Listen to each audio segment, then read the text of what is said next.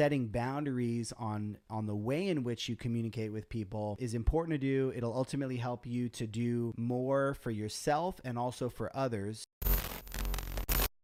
So I saw a tweet that made me think about this. I've been talking about working asynchronously, kind of maximizing flow state, whether that's as a developer or some other kind of professional, and just talking about different aspects of it. And what I want to talk about in this video was conditioning and setting boundaries. So one of the things I hear from people when I talk about, hey, turn off your notifications for multiple hours at a time so you can really get into the zone and be productive, is like, I can't just do that. I need to communicate with people at my work. People have expectations that I'm going to be responsive to them, right? There's people that depend on me for their work. And my response to that has been, yes, totally agree. However, setting boundaries on the way in which you communicate with people is important to do. It'll ultimately help you to do more for yourself and also for others. So instead of responding to people, being available every minute of the day to respond within minutes, make your availability within certain time windows so that people can still hear from you within, let's say, 2 hours, but not necessarily within 2 minutes. And then what people inevitably say is like, well, I can't do that. Like, that's not what people expect from me. And so that's where setting boundaries and conditioning people comes in. So this is, like anything, much easier to do if you start the expectation fresh, right? Let's say you start a new job and you just set this expectation from the beginning, or you start working with a new client and you set this expectation from the beginning. It's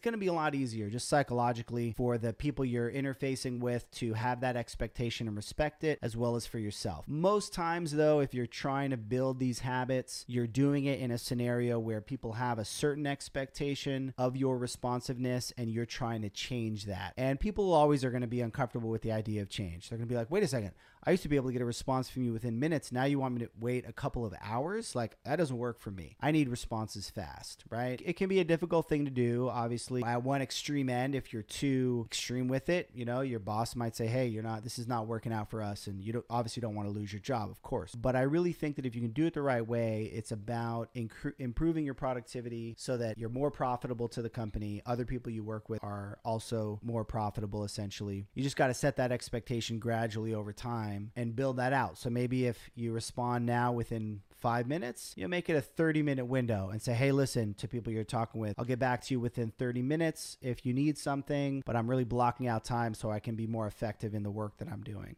And that might be easier for people to deal with than if right off the bat you said, don't talk to me for 8 hours, kind of a thing. So it'll be a little bit of a messy transition, but that's true for any time you're changing a habit in your life to be more effective. There's going to be friction with people that are used to other things, right? If you're trying to get healthy and eat better, anybody in your life that's used to you eating a certain way is not going to love that, right? Because it's going to impact, well, let's go eat pizza. And you're going to say no.